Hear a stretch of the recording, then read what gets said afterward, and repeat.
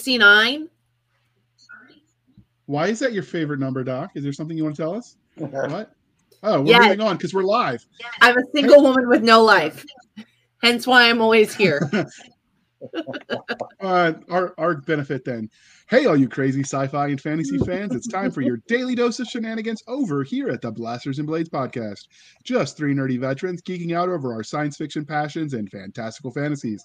A place where magic is king, the sky is the limit, and space is the place. So without further ado, we have two guests we'd like to introduce you to today. We're going to start with Mr. Jim Curtis. Can you introduce yourself to our listening audience?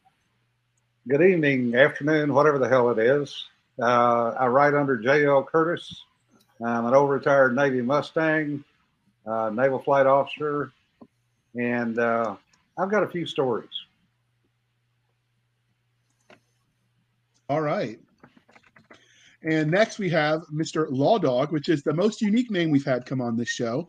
I presume you actually publish under that, correct? I do. I publish under Law Dog. I am a recently retired Texas peace officer, 80s era U.S. military, and didn't set foot for longer than a month in the States till I was 16. Interesting. Where were you when you weren't in the States? West Africa, Southeast Africa, Northwest Africa, and points in between. I'm noticing a theme here, though. What's that? I am. Africa. I'm picking up what you're laying down. Yes. In the 70s, my father was an oil engineer, and he went where the oil was. That'll do it. I'm surprised he didn't make it into Saudi Arabia. He hated Saudi. So that's understandable. They don't allow booze. That would be problematic for me. So when you said that you were a peace officer, does that mean you were like a Texas Ranger? Because I think I saw that movie. No, deputy sheriff. Rangers, whole different. You could have said yes. That would have been cool.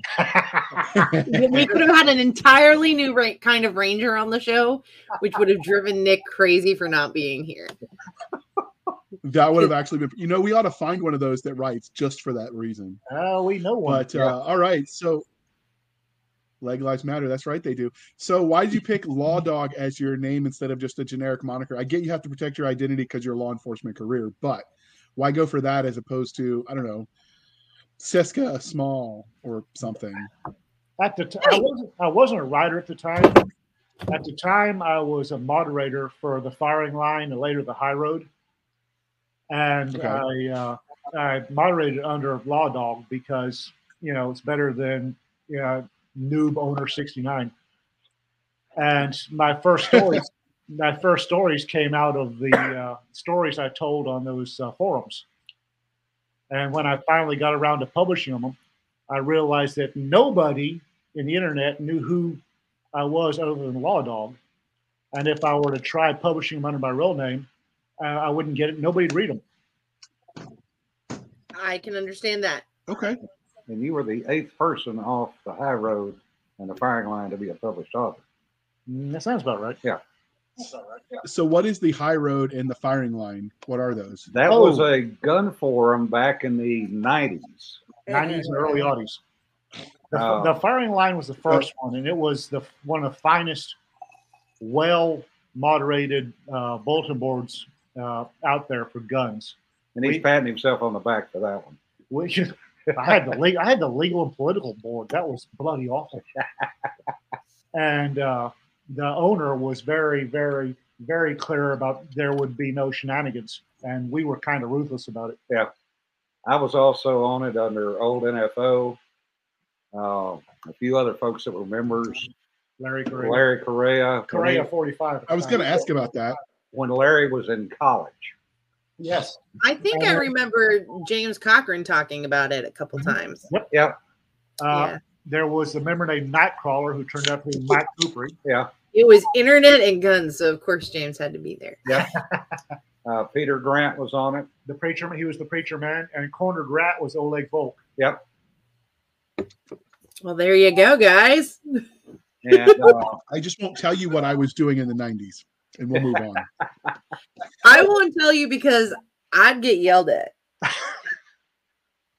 I can tell you what I was doing in the 90s. I was reading Anne McCaffrey, David Weber, Mercedes Lackey, Anne Wright, Elizabeth Ann Scarborough, Elizabeth Moon. I mean, that works. I was mostly dodging detention and trying to get with the girls, but high school and elementary school will do that to you in the 90s. So, Wow. No comment. I'm just going to get the cracks all of my Walter. Hey, I'm the oldest one here. Both of you, all of you, shut up. Jeez. well, I'm Get off my lawn. I'm old enough. Ryan, I was about to say I'm old enough I can shake my fist at the sky and yell at the kids to get off my lawn. So I've succumbed. I've come. I don't know. Whatever. All right. So the second part of the introduction, dear listener, is how we first found them. And so this is the second interview we've done from the Can't Go Home Again anthology. So like the last time, if you want the more full answer, listen to the first interview too. But I first heard of this anthology from Krista Note, who I met through the Galaxy's Edge fan club, and the rest, as they say, is history. But it sounds like, Doc, you have history with these people. So can you tell us how you found Jim Curtis and Law Dog? Well, you see, up in Chattanooga, there's this beautiful convention called LibertyCon, and that is where I met these gentlemen. So, but JR, I understand we'd redirected them, but just in case you either listened or you don't want to go, the central theme of Can't Go Home is very important and near and dear to, I think, many of our listeners, but definitely everybody here, because the central theme of Can't Go Home is that it is stories of hope of dealing with PTSD. Yes. And that is a huge killer among veterans. And it's not just killing the veterans, but it's also killing some of their lifestyle, as well as other people. You don't have to be a vet to have PTSD and identify with these stories. Responders are getting it bad. Yeah. First responders, people who have been in life-changing in a negative way circumstances can all identify with these stories. And so, in many of the proceeds, several of the authors in this have committed to donating their proceeds of their portion of the royalties to the Mission 22 anthology, which is specifically to help vets with PTSD and suicide prevention. So I think Jim Curtis is one, Christopher Denote, and Christopher said he'd match out of his own personal funds whatever was raised by selling the book. Well done. Yeah, if it made #1 on Amazon, and it did. Yes, but this one is also available wide. It's not just through Amazon, guys. Yeah. So, and we know that Doc has her love affair with Bezos. I do not have a love affair with Bezos. I haven't divorced him yet, but I do have a love affair with Barnes and Noble. All right. Well, we were going to get to that when we introduced the book, but before we do that, Doc, we got to introduce the guests. See, we've got a structure. We got to get to know the guests, get to know them as nerds, then as writers, then we talk about I'm sorry. My mommy juice derailed my structure. You were just a little premature. It happens to all of us as we get older. As women, we don't call it premature. We just call it multiple times. All right, moving on. So ask them the religion question. And if they sound familiar, it's because we're going to ask all of the ones from this anthology the same set. Ender's Game, Edge of Tomorrow, or Starship Troopers? Pick one of them, gentlemen. Ender's Game. Jim first. Oh, okay. How about you, Law Dog? Book or movie? Either. Your call, or both. Book, Starship Troopers. The book or the movie? Okay. Book. He said okay. Book. I like both for different reasons. You just like the shower scene in Starship Troopers. The same story, so you can't pick both. Yeah. It's two different stories. Though, so I actually found Heinlein from the movie, which I loved, is because I love campy, cheap, crappy movies. And I remember thinking, because I was talking about it when I was in ROTC in high school, but to the instructor, I said, yeah, but they used zero tactics. It's like they all just mass charged in waves like they were the Chinese in in Korean War or something. And it's, because you got to read the book. And so I read the book, and it wasn't what I expected, because I expected an action thriller, and the book is more like a political treatise meets his worldview on philosophy and all the things. There was some action in it, but not a lot. No. See, my mother made me read the book, but I will say, as a female soldier, watching the movie and how the women interacted in the infantry unit with other men as basically just, oh yeah, I happen to have a set of ovaries, really did form a lot of my opinion of how I wanted to be perceived as a soldier. Yep. There is that. There's surprising depths in Seska tonight. No, that's not a bad answer. So yeah, I just like the campy action and killing the bugs. I'm not that deep. I will admit, the anytime shallow I end of kill the a big pond. bug, all I can think of is that logo. You know, the motto. Do you want to know more? The only dead bug Do is you a want dead to know bug, more? and I literally squish them and go, die, die, bug. As you should. I approve. So PETA should we will move on not, to our but they can send the hate mail to fantasy tonight? Seska. What? Yeah. I was just saying, PETA can send the hate mail to Seska at blastersandbladespodcast.com. Why would people eating tasty animals be sending hate mail? Well, I actually in high school formed Pet P as my own organization. It's People for the Ethical Treatment of Plants. They have feelings too, you know. Okay. I got kicked out of class for that t-shirt. I don't know why. Doc, ask him the fantasy religion question. So Dragonheart, Aragon, or Dungeons and Dragons the movie? Dungeons and Dragons the movie. Yes! Considering I've not seen any of them, I'd have to say, beats the hell out of me. Well, Aragon is just Star Wars with serial numbers fouled off, which annoys me. Shh! I won't tell Christopher Polanyi you said that. I didn't even know till she set this question up that there was the Dungeons and Dragons movie. So I'm both horrified and curious to Google this and see if it's on Netflix. You like campy movies? You will love it. There's actually a better one. You know what? Go ahead. Mm-hmm. There's actually a better one. I'm trying to remember the hell the name of it is. It's small. It's campy. Small group of gamers. Darkness Rising.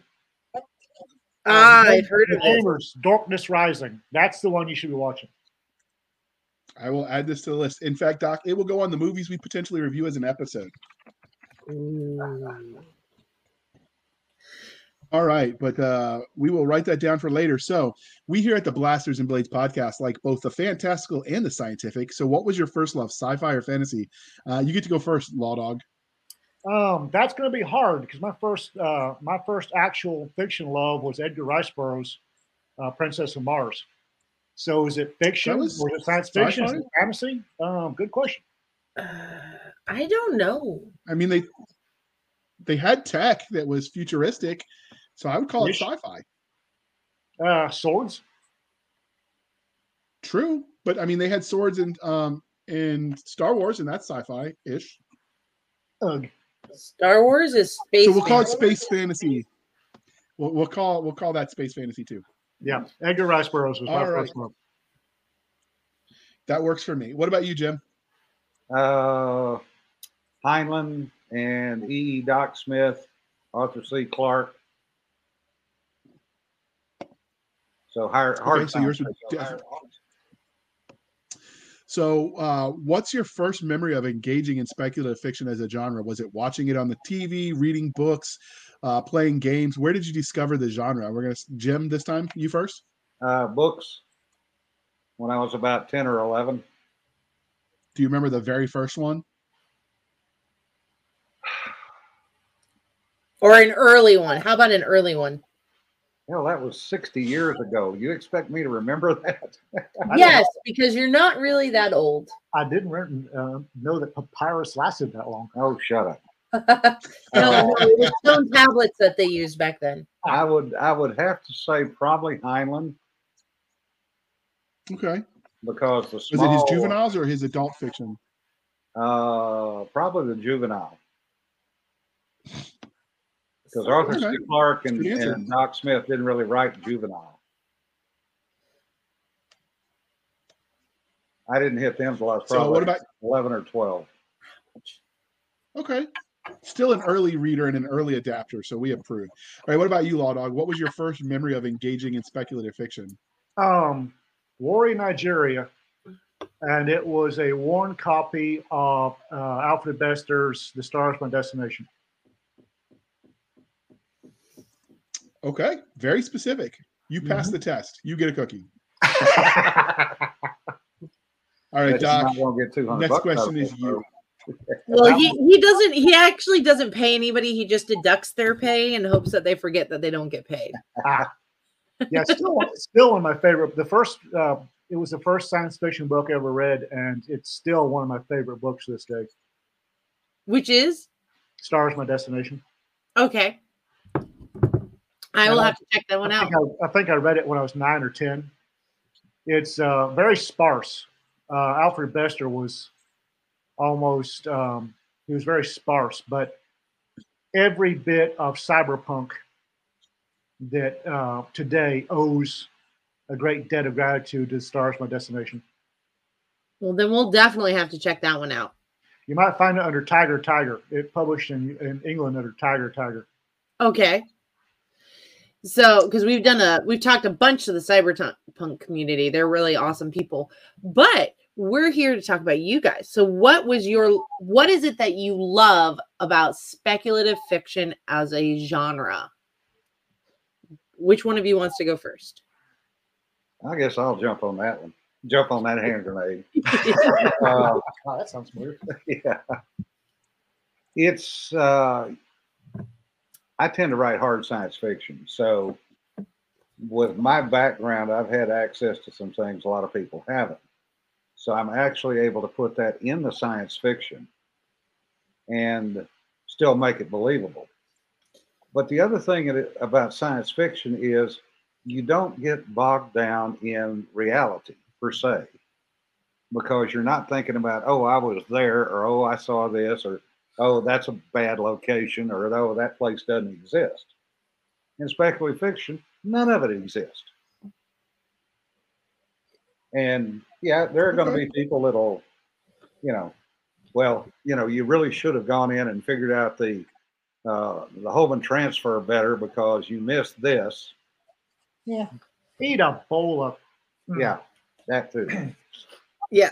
No, I love it when I listen to people who do that to like Anne McCaffrey stories. And I'm like, you do realize that she was using the science of the time. Yes, we now know more. Yeah. That annoys me. Yeah. So now how about you, Law Dog? What is it that you love about this genre? Oh, I grew up in Africa in the 70s, early 80s. That was an interesting time to be there. Yes. Revolution of the Week. I tell folks the first time I was shot at with intent, I was 2 years old. I can believe it. They must have known you. Exactly. Fun times. And then I turned around when I got out of the military. I became a cop. And I've seen all of the myriad 10,000 ways man can be inhumane to man. Yeah. And I can pick up a book and be transported away. Somewhere nicer? Not necessarily nicer, but not here, and somewhere with hope. Because to quote a famous man, people are bastard-covered bastards with bastard coating and bastard filling. And I can pick up even Dune, for God's sake. It has hope in it. Mm-hmm. It does. It has hope where, it's not this nasty, it's not Africa in the 70s. It's not taking down the door in a meth house or anything else. I can pick up a book and it's different and it's glorious and there's possibilities there. And it's just fun. Yep. So, okay. How did your love of science fiction or speculative fiction actually transition into writing stories in this world? I think I asked Jim answered first last time. Does he want to go first, or are we going to let Law Dog go first? Lead on. Gee, thanks. Yeah, well. What was the question again? What was the question again? How did your love of speculative fiction eventually lead into you writing speculative fiction? I wanted to write stories of hope. You get done with a 12-hour shift and you don't want to watch the crap TV. Oh, look, it's Kardashians. Yay. I wanted to transport people, give them hope, give them fantastic worlds to get lost in, just like I got. So I wanted to write worlds that would transport people and uplift people and all the good stuff. Okay. How about you? Is actually part of the. Hold on. Hmm? That reasoning is part of the reason the VA teaches classes on writing as therapy, because something about like venting your woes onto a page, Yep. and going happier places helps people. Same reason they get people into gardening. So that fits. That's why I write funny stories. Yeah. All right, Doc. I'm sorry I interrupted you. I probably I messed. Fix it. I don't know what I'm doing. Doc, I Don't shouldn't have give given me- you the power. No, you should have given me the power. You just should have given me some training to go with it. But since you did the same thing the Army did, you're stuck with what you got, just like they did. What kind of training? Army training, sir. So, all right, Doc, try to save yourself. Many authors draw from their own world experiences, but were there any formidable moments that really shaped who you became as a storyteller? We'll start with Jim, and then we'll ask Law Dog. Well, I guess what I did for a living was part of it. I couldn't afford the bar bills, and I don't sleep on airplanes. And I was traveling about 200 days a year all over the world doing R&D for the Navy. And I was in the firing line and then the high road. And then I looked around one day in there, and a couple of people had gotten published. And I went, wait a friggin' minute. I can do this. So my first book was a series of short stories, oddly enough titled Vignettes. And I had submitted it for to a number of publishers, and got told that in one particular refusal that even if I vanity pressed it, I would never sell 200 copies in my lifetime. And I'm like, challenge accepted. Wow, did that person know how to motivate you? Yeah, I've sold about 5,000 of them so far.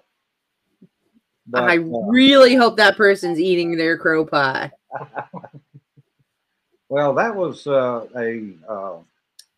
letter that I burned very cheerfully. Trust me. Oh, I do. I might have kept a copy just to mail it to them, and then a statement of royalties that you've earned. If I had thought about it, I probably would have, JR, but I was so pissed. It was yeah. But that's where, like, also, the entire concept of ebooks, now I could see somebody really thinking they can do that.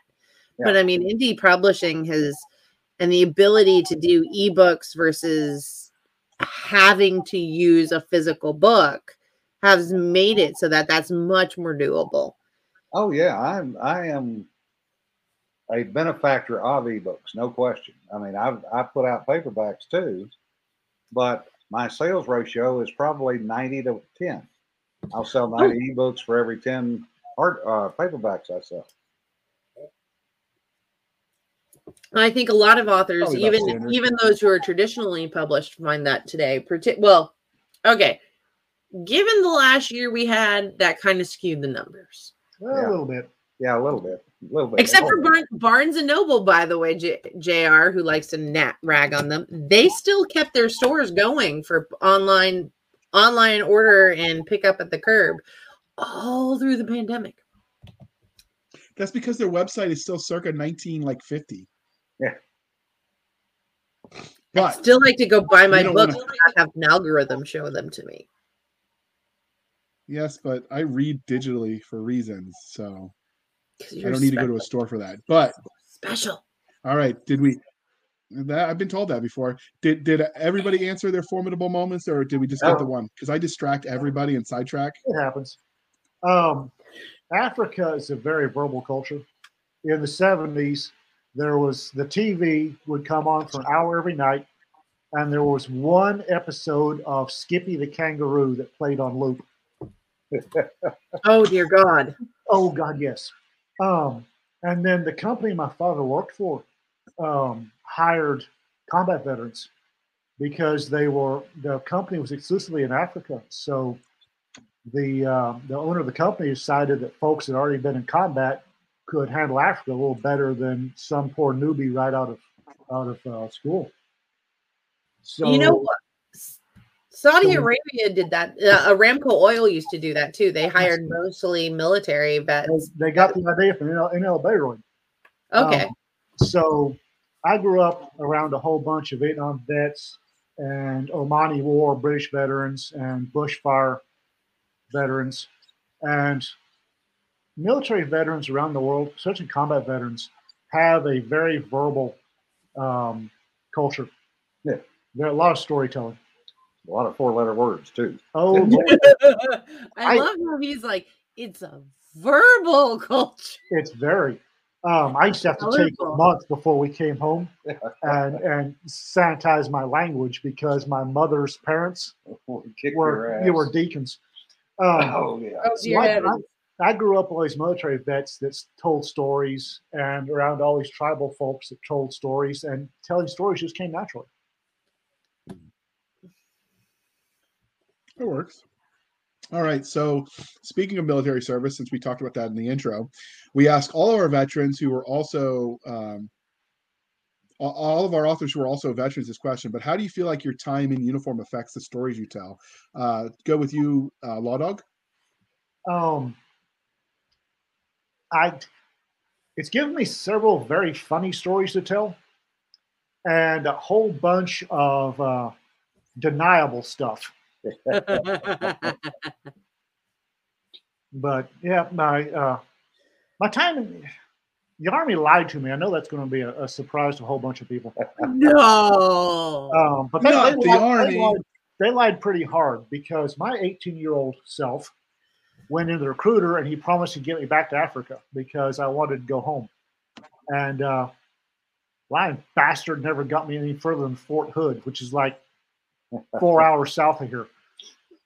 Dude, mine never got me any further than Bliss. Yeah, but still. So I didn't form a lot of fraternal attachments. I went in the Army, scary, angry young man, and came out a scary, angry, achy, slightly older man. And, well, you were dumb enough to jump out of airplanes for fun and profit. He told me I'd get laid. Again, he lied. Yeah. Hey, the one thing my grandfather told me, he told me two things of three things of wisdom. One of them backfired.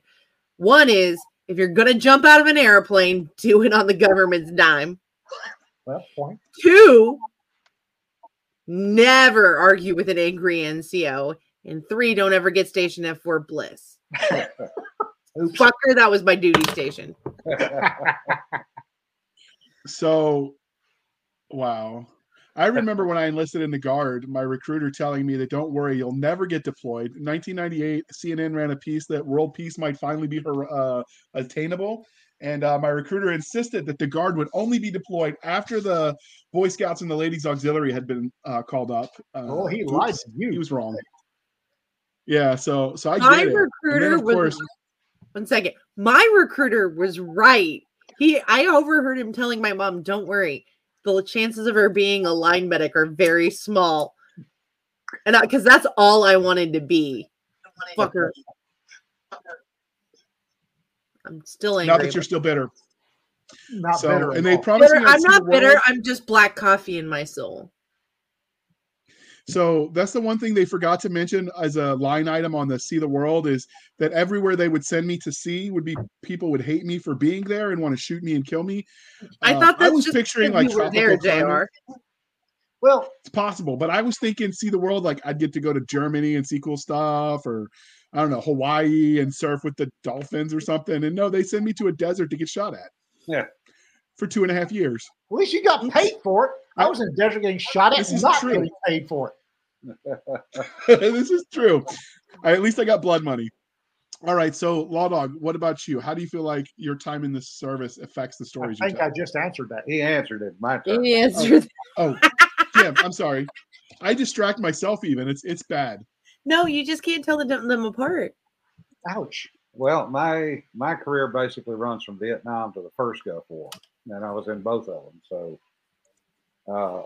that definitely impacts. Even though I was in aviation, primarily flying along with patrol aircraft. But the pluses and minuses, I've been all over the world, literally. And I've seen the third world in action. I've seen communism up close and personal. Yeah. And in the Navy, we did a thing called HADR, which was basically when we deployed, we deployed for 6 months at a time. And we would normally go to a base somewhere to fly out of: Philippines, Japan, Iceland, Bermuda, Lodges, Guam, various other places, Sigonella, Sicily. Fucking Fort Hood. Sorry. And we would take on a project. Usually it was an orphanage. That was kind of the thing that we liked to do. We would find a local orphanage, and there are a hell of a lot of them outside the U.S., trust me. And we would go in and basically spend probably 4,000 to 5,000 man hours helping them rebuild stuff, paint stuff, fix the place up, get it wired. We had a corpsman that in a couple of the squadrons and a doc that spent most of their time at the orphanages trying to get the kids better. Healthcare is nowhere near what we have in the U.S., even as bad as it is today. So that kind of impacted quite a bit. And then with what I did in the military, I got to go places and do things basically on my own. One crew, one airplane debts all over the world. And back in the 80s, a junior officer could still be an officer in charge, which, don't happen today. So I've been as far north as the North Pole and as far south as New Zealand, Christchurch, New Zealand, and pretty much everywhere in between. Got the shit scared out of me more than once, got shot at a few times, participated in a few things that will never be written about, and some that have been. But yeah, it affects my writing. I don't write about the military per se, because I really don't want to go to Leavenworth. We would like you to stay right where you are, having fun, writing amazing stories. Just saying. Yeah, You go to that. you and me both. So that's the one thing I will say, that and I think anyone that's in their time in service saw the rest of the world, visited other countries. I don't think most Americans realize quite what a bubble they live in, that the rest of the world does not. Oh, hell no, they don't even come protections close. and freedoms. Well, bearing in mind that until I was 16, I would spend 1 month out of every year stateside. The rest of the time, I was in Africa. And people in America, even to now, annoy the absolute way out of me sometimes. Oh my God, we have it so bad. No. Yeah. I've seen a woman doing calculations on which child to sell in order to feed the rest of them. Yep. So suck down your soy mocha latte, get off your damn iPhone, and shut the hell up. Yep. Tell us how you really feel. Well, I will admit, You do not want to get me started. getting off the iPhone helps a lot, because that thing sucks you in like an intellectual black hole. Well, what I want to know is where Androids are confusing. Are all these goddamn panhandlers getting iPhones? Or are these Obama phones? I don't care. I really don't care. When a panhandler's got a better phone than I have, I got a problem with it. Well, let's face it, Jim. Our poor people live better than 90% of the world. The rich people in 90% of the world. Yeah. So it doesn't surprise me in the least. What surprises me is the fact that they have the nerve to get their panties in a bunch over their perceived injustices. Yeah. Well, there are some things. America's not perfect. There are some things we can definitely work on changing. But today we're here to talk about Can't Go Home. Yeah. Right. So, I mean, I love my country too. We have some flaws though. And everybody but today we're here to talk about that. Humans are flawed. That's Yeah. a simple way of it. We all are. Some more than others. JR, So, did you do you ever about- draw? No, I got the next one. I just didn't want to interrupt. But yeah. See, so I'm do used you to ever draw on people? Do you ever, Jim? Do you ever draw from people that you knew while you were in the military? All of my characters are composites. Contrary to some of the Okay. emails that I've gotten, no, it was not your daddy. You laugh. You saw that. I'd be really worried if it was my daddy.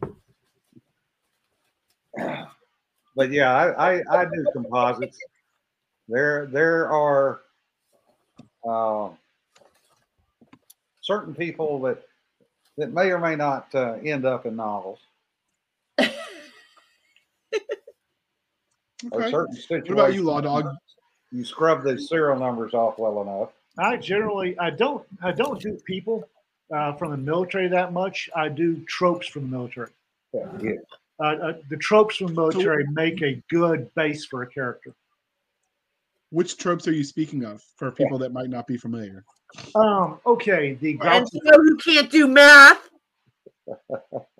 the grouchy, They are. the grouchy first sergeant, the disappearing warrant officer, the clueless second lieutenant. I hate second lieutenants. Miscreant E4s. Miscreant E4s. Oh God, miscreant E4s. Hey, So far, you haven't said anything that wasn't just factual. Yes, but each one of those is a wonderful trope you can work into a character. Yeah. And remember, you got the 212 things Skippy can't do in the Army anymore, too. yeah, well, I know that So- I'm secretly their favorite and E4. So So the other part of that is just because of the nature of when I served, because like I said, I went in 98 and I was out in 07, is I was the tail end of the old 80s era Cold War veterans getting out. So like my platoon sergeant in Iraq was a non-vet. I deployed with people that literally got the go to war or go to jail speech when they got arrested the first time. They were at so I mean I don't think that even happens anymore, at least not officially. Although small towns are going to small town. But yeah, so 1996. I picked up a young man for his second shot at thumping his mama, on top of multiple misdemeanor ticketed marijuana offenses. And the sheriff and I drove him into Amarillo, and we pulled up outside the recruitment center. The young man said, "What am I supposed to do?" And the sheriff said, "Enlist." And he said, "No." And the sheriff said, "No, I'll beat your ass out here until you enlist." And he went in and enlisted. And 8 years later, he came home. He'd done 4 years in the Marines and 4 years in college, and was making a very good go of it. And it pointed out that we had violated his constitutional rights under the 13th Amendment, no slavery. And the sheriff said, "And your point is?" Well, he got paid. Yeah, sort of. I mean, it's not really. That's not actually the constitutional right that you violated, but that's okay. Yeah. Yeah, JR. Barrack's lawyer gonna Barrack's lawyer.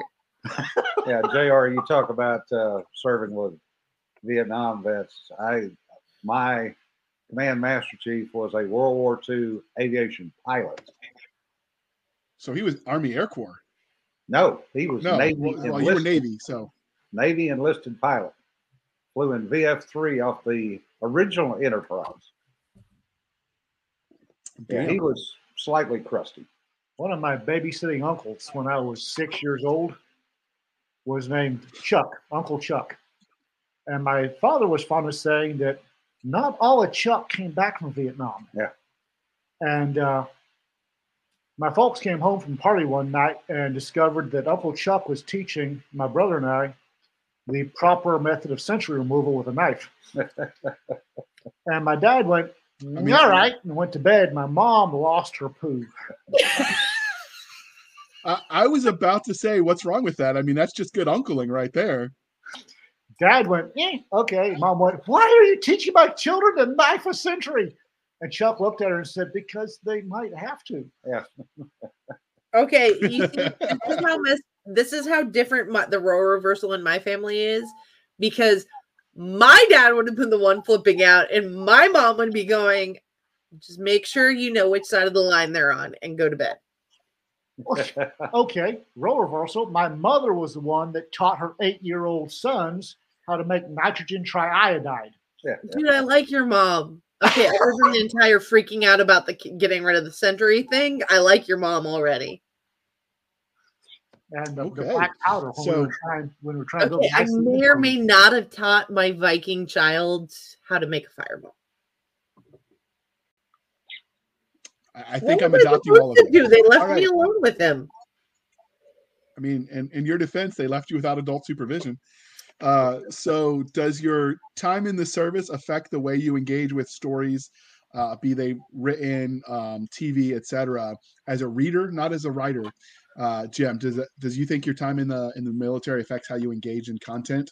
Oh yeah, very much so. And I guess the two biggest reasons is that I'll wall a book is the perfect character, which I hate.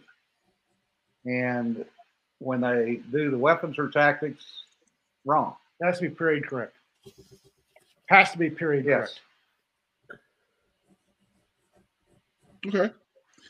Wait 1 second. I like what he said is period correct. Yep. Because that's very important. Because things do change over time in the military. Well, they change over time everywhere, sister. I understand that, but I've listened to people who rant and rave, and I'm like, but for the time period it was in, that actually makes sense, guys. Come on. When I was in high speed low drag, you had a M16 with a Seymour forward mounted heads up or red dot sight. And if I'm watching high speed low drag guys allegedly in 1980 late Cold War military, and I see them using a C clamp and C clamp firing platform and gear that's way out, and they do it all the time and it annoys the crap out of me. Yeah. And we chicken winged. When we were firing the M16s, we chicken winged it. That's what we did. Yep, and we that's had the way you were taught. We had an idiot heel to toe Groucho Marx advance when firing. Yeah, but guys in the 2010s did it totally different. Yeah. So if I'm reading something or watching something that's set in one period and they're doing stuff in another period, you have no idea how bad that annoys me. But that's what I mean. It's important for the readers to understand and our listeners to get that. Yeah. That's an important. One thing people don't factor in. One thing people don't factor in when it comes to tactics is how much of it's a yin and a yang call and response to what the other guy's doing. So you develop defensive tactics as they develop offensive tactics and vice versa. So when everyone started wearing the flak jackets, you went from a side silhouette profile because it makes you harder to hit because there's less of you exposed to front facing, which gave you that weird crab walk in a hunched back because you were trying to put your body armor forward because if you're going to get hit, let the plate stop it. And so when I see, that's one of the things you can tell. The folks I was up against, both prior and during military, were Soviet Socialist Republic trained. It was basically KGB surrogates with Russian or Soviet military doctrine training. Yes. The ones you were up against were a bunch of insurgents with Iranian. We got this from Hollywood or Bollywood training. Yeah, and that changes the whole dynamics of the situation. They got some from China. Well, in their defense, I did see their training video, and they did monkey bars. So, yeah, everybody's seen that. Yes, I laughed for. So Law Dog, did you weigh in on how it affects how you engage in content, your military service? Yes, very much so. If I see something set in the 80s It better have 80s doctrine and everything. Also, I just making sure. and also it's the roles. Yes. If I've got some E4 smart-assing a major in a book or a movie, well, we're done with that one. I will admit I did read one book and it was very funny, and it was a very similar circumstance. Junior enlisted soldier smart mousing about a mid-rank officer, and it was glorious watching what happened next. About or smarting to? Smarting too, and it was glorious what happened next in the book, and I giggled and laughed so hard. That doesn't bother me but it's, I read one the other day. Well, I partially read one. It's somewhere behind the couch right now, because it had something about E4 smart-assing a major and a major taking it. No. It's like, well, one second. I will say this as an E4, I did occasionally say some things where people just looked at me and they could not, and I was told later they couldn't decide if I was smart mouthing them or not.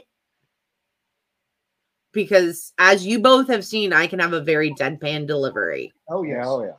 But it's like, So the trick is the next sentence better have the CSM ripping a strip off that E4. Yeah. Yeah, it doesn't. Right. That's what I'm saying. Sometimes if it happens, the major generally will be nice because he knows he's got the sergeant major, the first sergeant, whoever that's going to come up behind and take that guy behind the woodshed. There's going to be a little bit of wall-to-wall counseling, and noses might be bloody, but lessons will be learned. It's okay. It builds character. Yes. Oh, that's what they told me when they thumped me around. That's what I told my son when he was crying into his vegetable stew that he didn't had vegetables. I saw that back in the 70s where literally E7 took his khaki shirt off and said, "All right, let's go out behind the line shack," and went out and beat an E5 into the ground and said, "Now, you want to go back to work or you want me to write you up?" And E5's laying there going, "Hey, work." Yeah, we never, and that was it.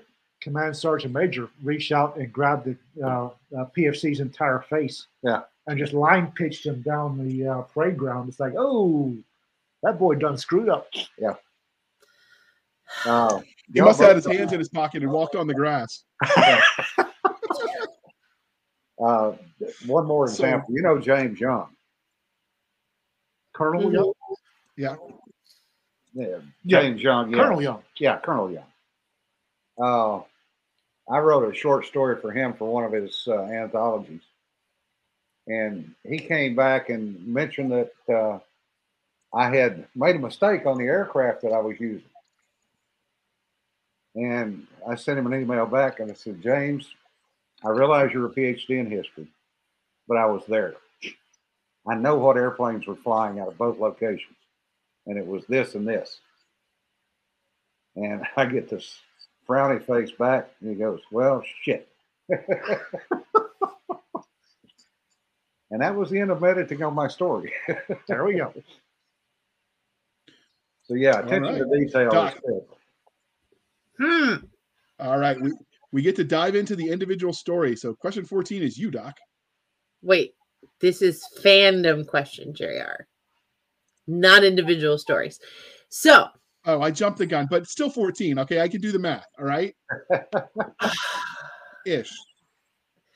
I don't think your alma mater taught very good math, but we'll go on. Two, many more. Yeah. Yeah. So, fingers and toes. Has anyone asked for your autograph from the? I was gonna say I learned my math from the Tootsie Roll Owl. 1, 2, 3. Say again, Siska. All right, Doc, I'll shut up. Thank you, gentlemen. Okay, so has anybody asked for your autograph away from? Has anybody asked for your autograph? Oh yeah. Yes. Okay, got a funny story about it? They had to scrape me off the ceiling. It was my first LibertyCon, actually. Yeah. Oh, awesome. Yeah, first LibertyCon.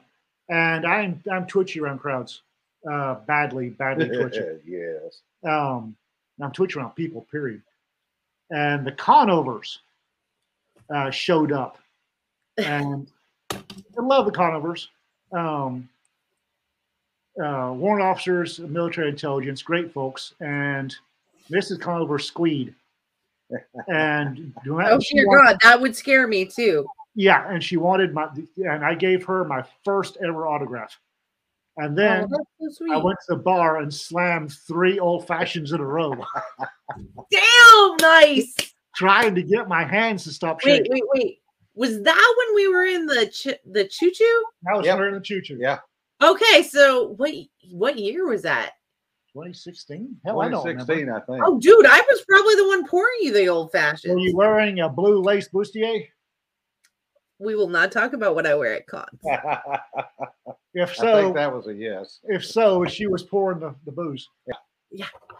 And I was in a corner slamming booze, trying to get my hands to stop shaking. Yes, I remember that, I think, actually. So, how about you, Law Dog? That was Law Dog. Oh, sorry. Nerds having me do it now. Jim, how about you? Please help me. I forgot the damn question. Do you have a cool story about having somebody asking for your autograph? Yeah, kind of. I was actually driving down the highway, driving down I-95, and somebody recognized my license plate. And that doesn't sound stalkerish at all. I pulled into a rest area in North Carolina, matter of fact, just north of Fort Bragg. And this guy gets out of the car, comes over and goes, "Are you old LFO?" I said, "Yeah, that's me." He goes, "Hang on a second." And he runs back and pulls a copy of vignettes out of the car and comes over and goes, "Would you sign this?" Sure. How the hell did you? He says, and then he told me who he was, and I forget now. But he was on the high road in the firing line. You recognize old NFL? Yeah. You got vanity plates, which is why I never have vanity plates. Yeah. Well, that was why I could find a car in a damn parking lot in D.C. Yeah, that's fair. I mean, I wouldn't do it because I don't believe in giving the government that much extra money, but I've had some funny interactions with some of my readers, though. So, have you spotted anybody reading any of your books out in the wild? Yes. Yep. Okay, which book, guys? Come on, Mr. Yes, no questions. Come on, we're an hour into this. You can't change your MO now. The first one I published was Law Dog Files. It was a collection of short stories, funny short stories, from law enforcement career. And I had written a story in there about a female DA that I crossed with while I was chasing a meth hound. She ran in the women's bathroom, and I ran in after her, not realizing it was women's bathroom in the courthouse. And as I was kicking open stalls, I kicked open stall, and here's the lady DA. And she pointed, and I went off after her. It was a bad time. I wrote about that, and 8 years later, I was going to the DA's office of a warrant and looked into the office where this lady DA in that story, that was her office, and she's sitting there reading a copy of my book. Oh, wow. Oh, you're about to get chapter 14. That's going to be bad. I'm out of here. Yeah. How about you? I was down at Quantico, down in the exchange down there. Went down there and grabbed something to eat. And was in a little food court and looked over, and a guy had my second book in my first series, and he was reading it. And it was like, damn, I'm impressed. And it was a Marine Staff Sergeant. Now, I did not have the guts to go over and introduce myself. No, I can't do that. I can't do that. Yeah, don't interrupt them. What? Don't interrupt a Marine NCO. Okay, so what is your funniest story of a fan interaction? Jim, we'll let Law Dog sort through what he's got. All right. There are probably two. One is a 70-year-old lady out in West Texas. Now, you have to understand, my first series was a niche series. It was written to make sure the guns were all right and the characters were imperfect. Okay. So I get this email from this 70-year-old lady out in West Texas who goes, "You son of a bitch, you killed my favorite character. Why did you kill Juanita?" And I went, what the hell do I say? You know, I had to. It worked for the story? Huh? It worked for the story? Yeah. She has become one of my biggest fans and one of my alpha readers. Wonderful. Another one is a gent who went online, you used Google Earth to see if there really was a dumpster behind the bank in Fort Stockton, Texas. Oh, dear heavens. And sent me a picture of it and said there really was one. I said, yes, I know. I've actually been there. So, you know the phrase "the devil into the details." These people have proven my counter phrase, which is "so are the fans." Yep, and that's why I have the reputation that I do for writing accurate books. How about you, Law Dog? Well, the most recent will be the email I got exclaiming, I did a short story for it. It came from the trailer park. And yes. I kind of got weird. And I got an email saying, I never ever thought I'd say this, but thank you for the interesting yet tasteful use of hentai in the trailer park. Yeah, this is dear heavens. Yeah. Can you say the name of where this story can be found again for anybody who is curious? It came from the trailer park.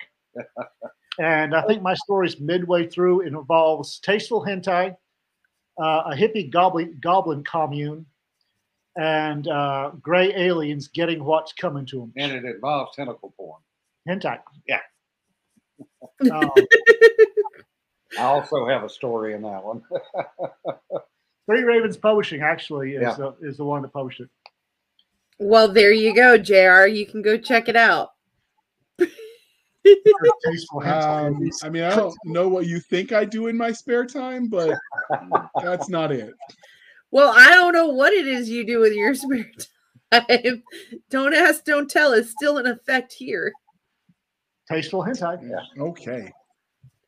All right. I'll add that to the list of things that are on the maybe, probably, never list. All right, Doc. Are you done with your fandom questions? Have you gotten it all out of your system? Never, but go ahead. Okay, I just want to make sure you didn't want to add some on because I know this is important to you. All right, so this is the part of the interview where we talk about everything they have written. So starting with you, Jim, can you give us the Reader's Digest version of everything you've written? Well, I've got the Gray Man series, which is 6 books, Cops versus Cartel Down on the Border, current fiction. Rimworld series, which is 3 books right now, probably 6 total in the end. Military science fiction. I just started an 1870s Western series called The Bell Chronicles. Got anthologies out called Cal Exit and Tales Around the Supper Table. And a second one of those coming in probably about 3 weeks. And the 4th Rimworld will be up by Christmas. Woohoo! An overachiever. I like it. All right. And what about you, Law Dog? What does your body of work look like? I've got both Law Dog Files books out.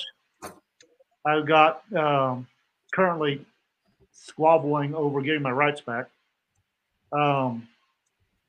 I've got multiple anthologies out and 3 works in progress. All right.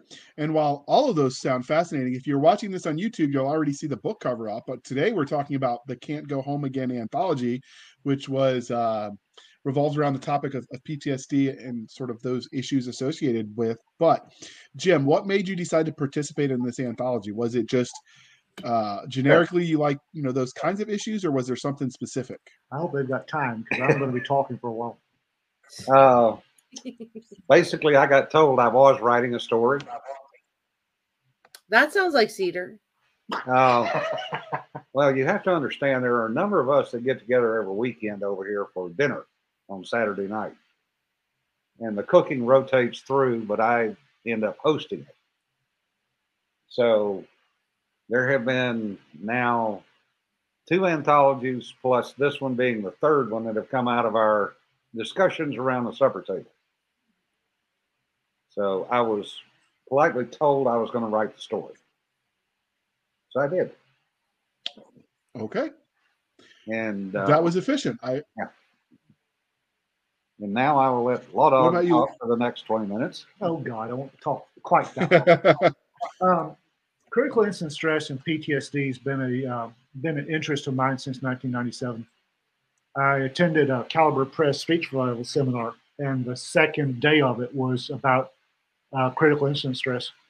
And I got very interested in it because we had a lot of folks, first responders have a lot of PTSD, and we were starting to get folks into the Audis from the military. Veterans are transferring over to first responders, and we're bringing their PTSD with them. Fast forward, I've been writing on my blog for a while, and out of the blue, I got email, which was kind of interesting because I hide the email on my blog. So if you actually find it, I figure you're dedicated enough, I might ought to read what you're emailing me. And it was from a therapist in Houston. And she opened by saying, "You realize you have a screaming case of PTSD, right?" And I kind of twitched this and sent back, "No, actually, I don't. When I got my psyche eval to be a peace officer, they cleared me, no PTSD." And she said, "I know who does those evals. He's a hack. You've got PTSD." All right. So I started looking at it, and but damned, I might have a little bit of just a little bit of PTSD. Well, come this year, and Cedar said, and then the way only Cedar can do, she said, "If you want to write a story, you can, but you don't have to," which meant, of course, I had to write a story. Yep. Sounds like Our Lady. Yeah. And that was one of the rougher stories I've written. Yeah, these kind of stories can take it out of you. So I get that. When I finish writing, I usually do a once over to knock the edges off and clear up the gaping holes, misspellings and double words and everything. I got done with that one, banged it off to Cedar and said, "I can't reread this. Clear anything that's obvious error and go."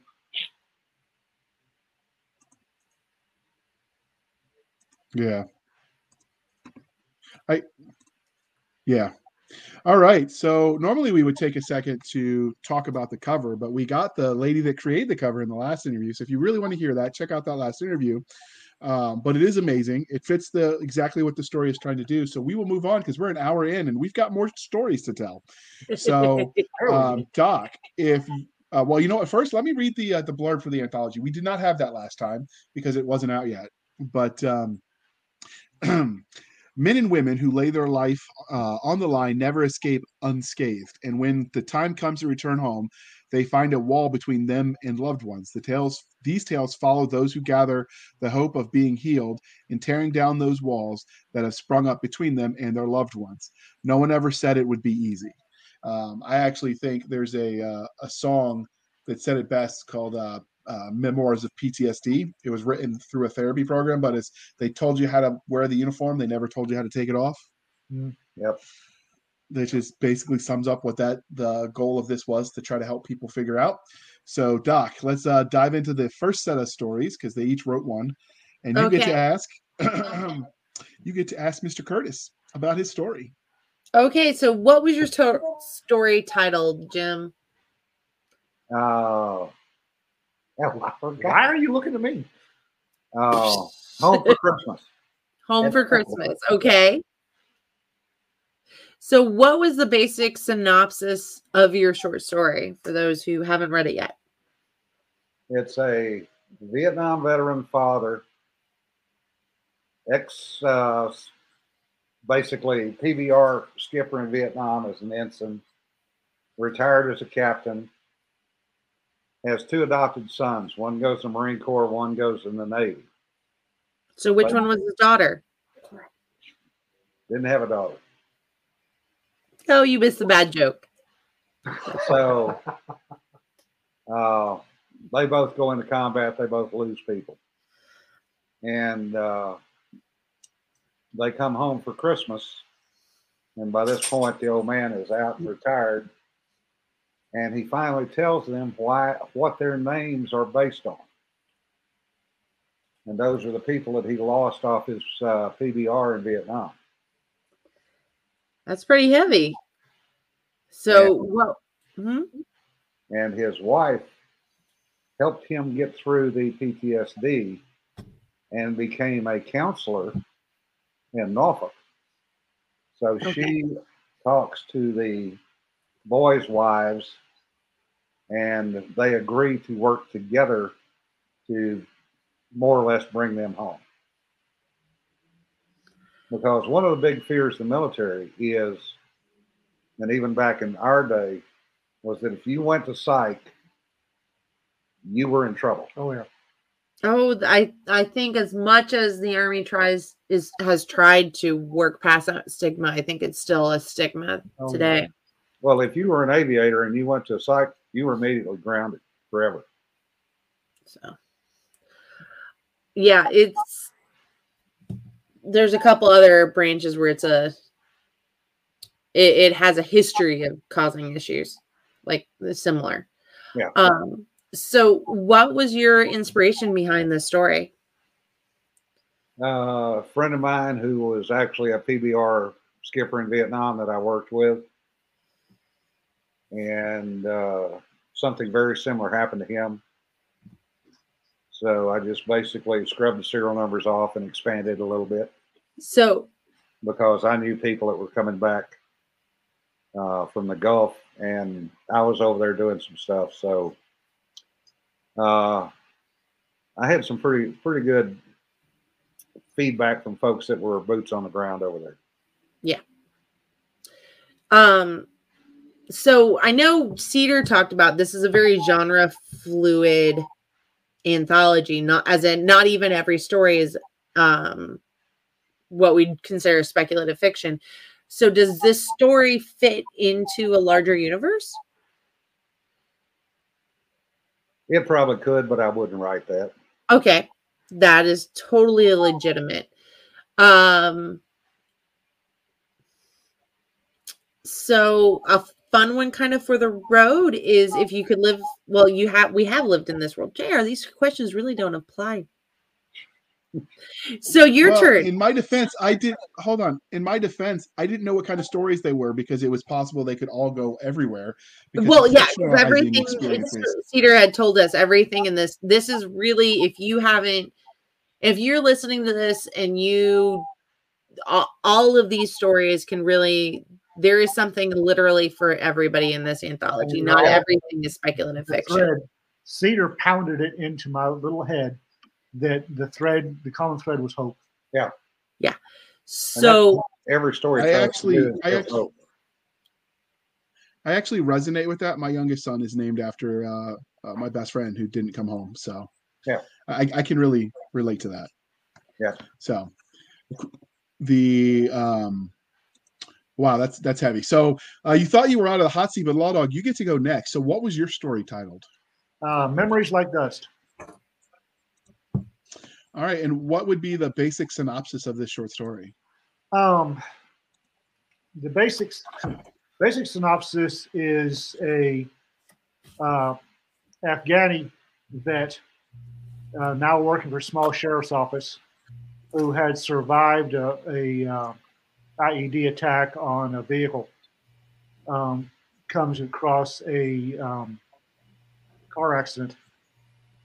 A drunk driver caused car accident, killing a girl and badly injuring another one, and he's having to save her. And it kicks him off into an anxiety attack that he doesn't recognize.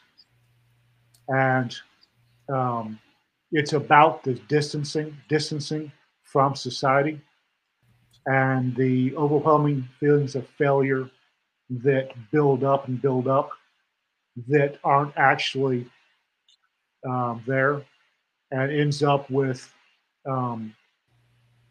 you need to find. It's difficult. It ends up with it's okay to look for help, and there's a lot of stuff in it. It was based off of a lot of things. One was an Afghani vet that was one of my kids. I was a lieutenant, and he was one of my corporals in the sheriff's office. And I went outside one day doing something, and he was sitting on a curb by his vehicle, and he was full on freaked out.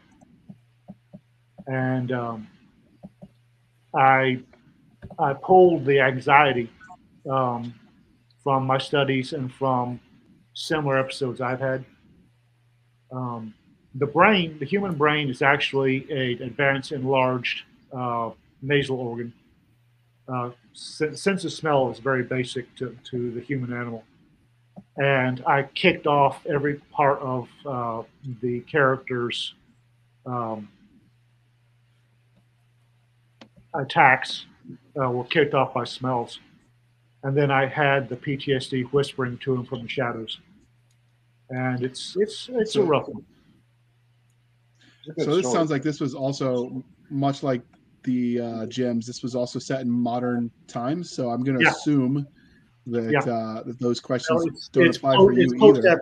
It's post-Afghanistan. I didn't put a date or anything on it. I wanted anybody reading it, any modern veteran reading it, to be able to apply it. So I didn't put any. It's just post-Afghanistan. The sense of smell is huge. Like I can't smell bacon. I'll eat it, but I can't be around cooking bacon because it smells like cooking other things.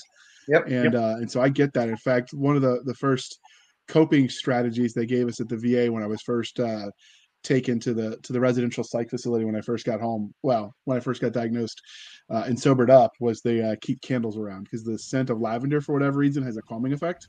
So you'll never find me without a lavender candle nearby for those very reasons. It's because smell is such a huge trigger for people.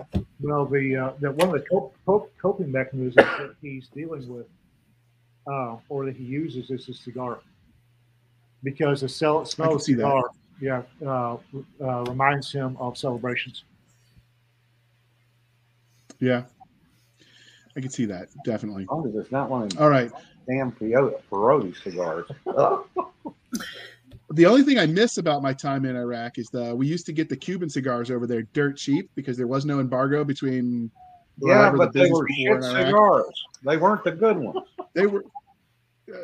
JR standards are low. How many times do I have to tell you guys? Well, actually, the cigars my character smoking are Cohibas. Yeah. So the guy outside of Scania was able to get you some good stuff. I don't know what truck it fell off the back of, but they were labeled Cuban, and it was good. And I just didn't ask any questions. Nope. I actually bought a humidor for while I was over there that I kept in my wall locker that I still have. That's just all the writing on it is in Arabic. At some point in time, I imagine I'll pass it down to my sons because I don't actually smoke anymore. Having an asthmatic wife will cure you of that addiction. Oh, yes. So, but yeah, I could definitely appreciate the value of a fine cigar. Well, so you had one advantage that we didn't have, JR. You got it documented and you got treatment. We came back from Vietnam, we didn't get shit. Well, this is true. They learned one of the male things, one of the male laws, and I don't disagree with it, is handle your shit. Mm-hmm. And I agree that a man should handle his shit. However, that doesn't mean that if you can't handle it, you can't ask for help. And too many veterans, too many first responders won't ask for help. Oh yeah. Well, here's the thing though, and I doubly got this dose because of being both a medic and a soldier. So it was definitely like, you need to handle your shit because you got to take care of everybody else's. Mm-hmm. Sometimes handling your shit is asking for help. Exactly. Yeah. Doesn't mean you can't have other people help you. And that's something I briefly touch on. I used to teach a class on critical incident stress. And I used to, if you don't take anything else from this class, understand that physical injury, physical trauma, if you break a leg, you go get treatment, it hurts. Somebody treats you, you take medicine for it, it gets better. It will hurt every now and then from then on, but you're okay. Yeah. There is no difference between physical trauma and mental, emotional, psychic trauma. You're hurt. Somebody's going to have to help you, because just like if you don't get help for the broken leg, if you don't get help for the broken psyche, it ain't going to heal right. Yep. Somebody needs to help you and understand that there's going to be times in the future when it's going to pop up again, but it will get better. It may take a while. You'll backslide, but you're going to get better. And that's one of the reasons that those of us that were Vietnam vets showed up at airports when y'all came back from the Gulf. Yeah. We wanted you to know you were being met by people. I think I remember during, what was it called? It was after 9/11. There was a point where people were feeling very frustrated, and it was one of the greatest things. It was, these people deserve your support, even if you don't agree with what the government is having them do. Because unfortunately, once you join, you don't have an option about what you do much after that. We were getting spit on coming back from Vietnam. I know. We were getting fake blood or sheep's blood thrown on us going through the airports. And people are dickheads. Yep. Yeah. Yep. Luckily, I think used to be a people person, and then people ruined it. Yeah, they keep doing that. Bastard-coated bastards with crunchy bastard filling. Yep. Yeah, just as long as they don't make a mess and all right, enough on that one. Bleed on my good carpets. We're good. All right. So clearly, before we get to too tipsy or too honest, clearly this interview is winding down. But before we wrap this up, was there anything about the Can't Go Home Again anthology that we didn't ask that you want to tell us about, Jim? I think if you don't like all the stories, that's fine. But please read both the forward and the afterword, because Dorothy Grant put some nice words in the afterword about books that both men and women can read, that she has found to be successful dealing with Peter. And if nothing else, that's a takeaway. Peter's case of PTSD makes mine look mild. Yeah. I allude to those books in my story, but I don't name them because I knew they were going to be named later. But what we're trying to do is give people a positive avenue to get help or to know that there's a way out. Regardless of what you did in the military, from boot camp on, it's going to change you. And that's probably the hardest thing for families to understand. Even when you come home from boot camp, you're a different person. Well, even in military families, I mean, my mom's an Army brat, and I came home a different person. And you would think, being an Army brat, she'd get it, especially because her father went to Nam. You'd get it. And she talked about how he didn't come back the same person. But no, it's still different. A lot of chups left in the jungle. Yeah. I'd like to point out, we wrote this for people with PTSD because to this day, even though we're really trying, we really are, there's still a stigma attached. You've got PTSD, oh my God, you know, oh my, holy shit, he's got PTSD. There's still a stigma attached. So, we wrote stories with the thread of hope, but also it's not just for the vets. I wrote a story to let people who've never had an anxiety attack know what one feels like. If you know somebody with PTSD, they might not want to read the story, the anthology, and that's fine. Their family might get something out of it. Yeah. Yeah. Family might get some understanding. That first, if you've never had a panic attack, a true panic attack, you don't know what it is. I was really lucky. I was around a friend when I had one of my a super bad one for the first time. And she goes, you're not dying. It's okay. And I'm like, I didn't say I was dying. She's like, stop it. Breathe. So it can be hard. I go into attack mode and I can't get out of it. And that really sucks. All right. That it does. But therapy's out there. So the Veterans Administration has places, the Vet Center. Therapy's out there. There's a bunch. Friends are out there too. Even some churches, but the solution is rarely at the bottom of a bottle. So get help. Not at the bottom of the bottle, and it is nothing permanent. You will get better. It may take a while, and you're going to backslide, but you're going to get better. I promise. Yeah. So before we let you go, dear listener, I'd like to harken back to our original podcast that you OG types might remember, but I'll assume you're here because you're readers as well as fans of the genre. So after you're finished reading these great, amazing, awesome books, please be kind and speak your mind on the reviewing platforms. Your reviews help the right reader find the right books. So do your thing, people. And I hear at the 100th review, the author gets a really cool unicorn. And I happen to know that Jim would like to know what a unicorn steak tastes like. So do it for him. Do it for Jim. All right. I had to lighten the mood a little bit. It's going to have to go some to beat better than Kobe steak in Japan. I just want elk. And now I feel like a road trip is in order so we can try all the steaks and figure out which one is the steak. Yes. So please make sure you support the podcast. Yeah, so you folks do Jim, a good job. Thank you. So Jim, J.L. Curtis, as his publishing name is, how can listeners and viewers find you? Do I really want to know? Again, you're looking at me. OLDNFO.org is my blog. That also has a link to my books. They can find me on Amazon under J.L. Curtis. And I'm on Facebook as Jim Curtis. And I don't do Twitter. I don't do much of that crap. I do MeWe. Again, Jim Curtis. And that's about it. And then a few of us do I have a YouTube channel, OLDNFO.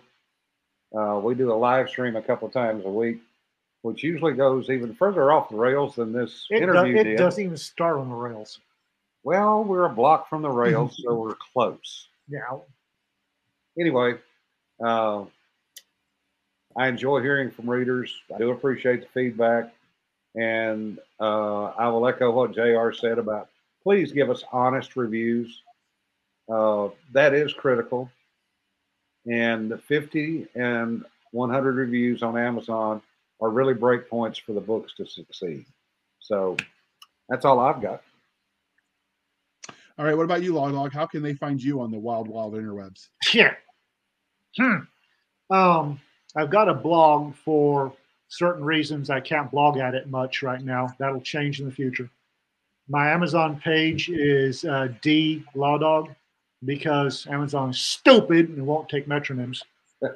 I've got a Lawdog page at Facebook. That's my public page. And I have an Ian McMurtry page for folks that I've met. If I don't know you, you send me a friend, I don't know you, and I won't. And there's a lot of privacy. Yeah. Other than that, find me at a con. Say again? I said I can really appreciate that. Yeah. Other than that, find me at a con. Yeah. I do Liberty Con whenever they're in the paint. I'll do Liberty Con. Looks like I'm getting dragged to TollCon in Tulsa this year. And I usually let folks know which cons they'll go to.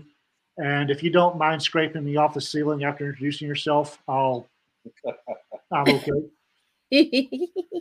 Now, I'm usually 2 cocktails deep before we do the no shit there I was panel at LibertyCon. Seriously, because in front of that many people, I can't talk unless I'm 2 cocktails deep. I think 90% of the room is at least 2 cocktails deep. Yeah, but not out of sense of self-preservation. Yeah, they don't let us Navy folks on that panel. We have to do our own panel later at night. Yeah. That's because you're all seamen. Bad. And on that happy joke, you can find us, dear listener, on our Twitter at SF_fantasy_show, Sierra Foxtrot _fantasy_show. You can email the show at blastersandbladespodcast@gmail.com. Again, blastersandbladespodcast@gmail.com. We have a Facebook group where all the shenanigans happen over at facebook.com/groups/Blasters and Blades podcast. Be sure to comment when we post it on any questions you have, and we'll make sure they see it to answer. We also appreciate the feedback. If there's things you want to see or books you'd like us to review, that's the place to do it, or the email, of course. We have our website, which is anchor.fm/blasters-and-blades. Again, anchor.fm/blasters-and-blades. You can support the show over on anchor.fm as well, where you could set up a monthly recurring payment, much like a Patreon model. Again, that's anchor.fm/blasters-and-blades. Or you can support the show on a one-time basis at buymeacoffee.com/author J.R. Handley. Again, buymeacoffee.com/author J.R. Handley. Be sure to put in the comment section that it's for the podcast, and I promise I will keep Doc Seska and Nick Garber duly intoxicated. They will drink until their liver surrenders. Never surrender, never quit. She would have said that sooner, but she's already intoxicated because you guys were nice to us in season 1. All right, Doc, bring us home. Thank you for spending some of your precious time with us. For Nick Garber, J.R. Handley, and myself, please, if you're having any of these issues, reach out. Find somebody to reach out to. If nothing else, you can reach out to one of us because we do understand this issue. Mental health is important, and that is my public service announcement. On to the rest of this, where I get to razz JR because he loves pineapple on pizza but is in denial.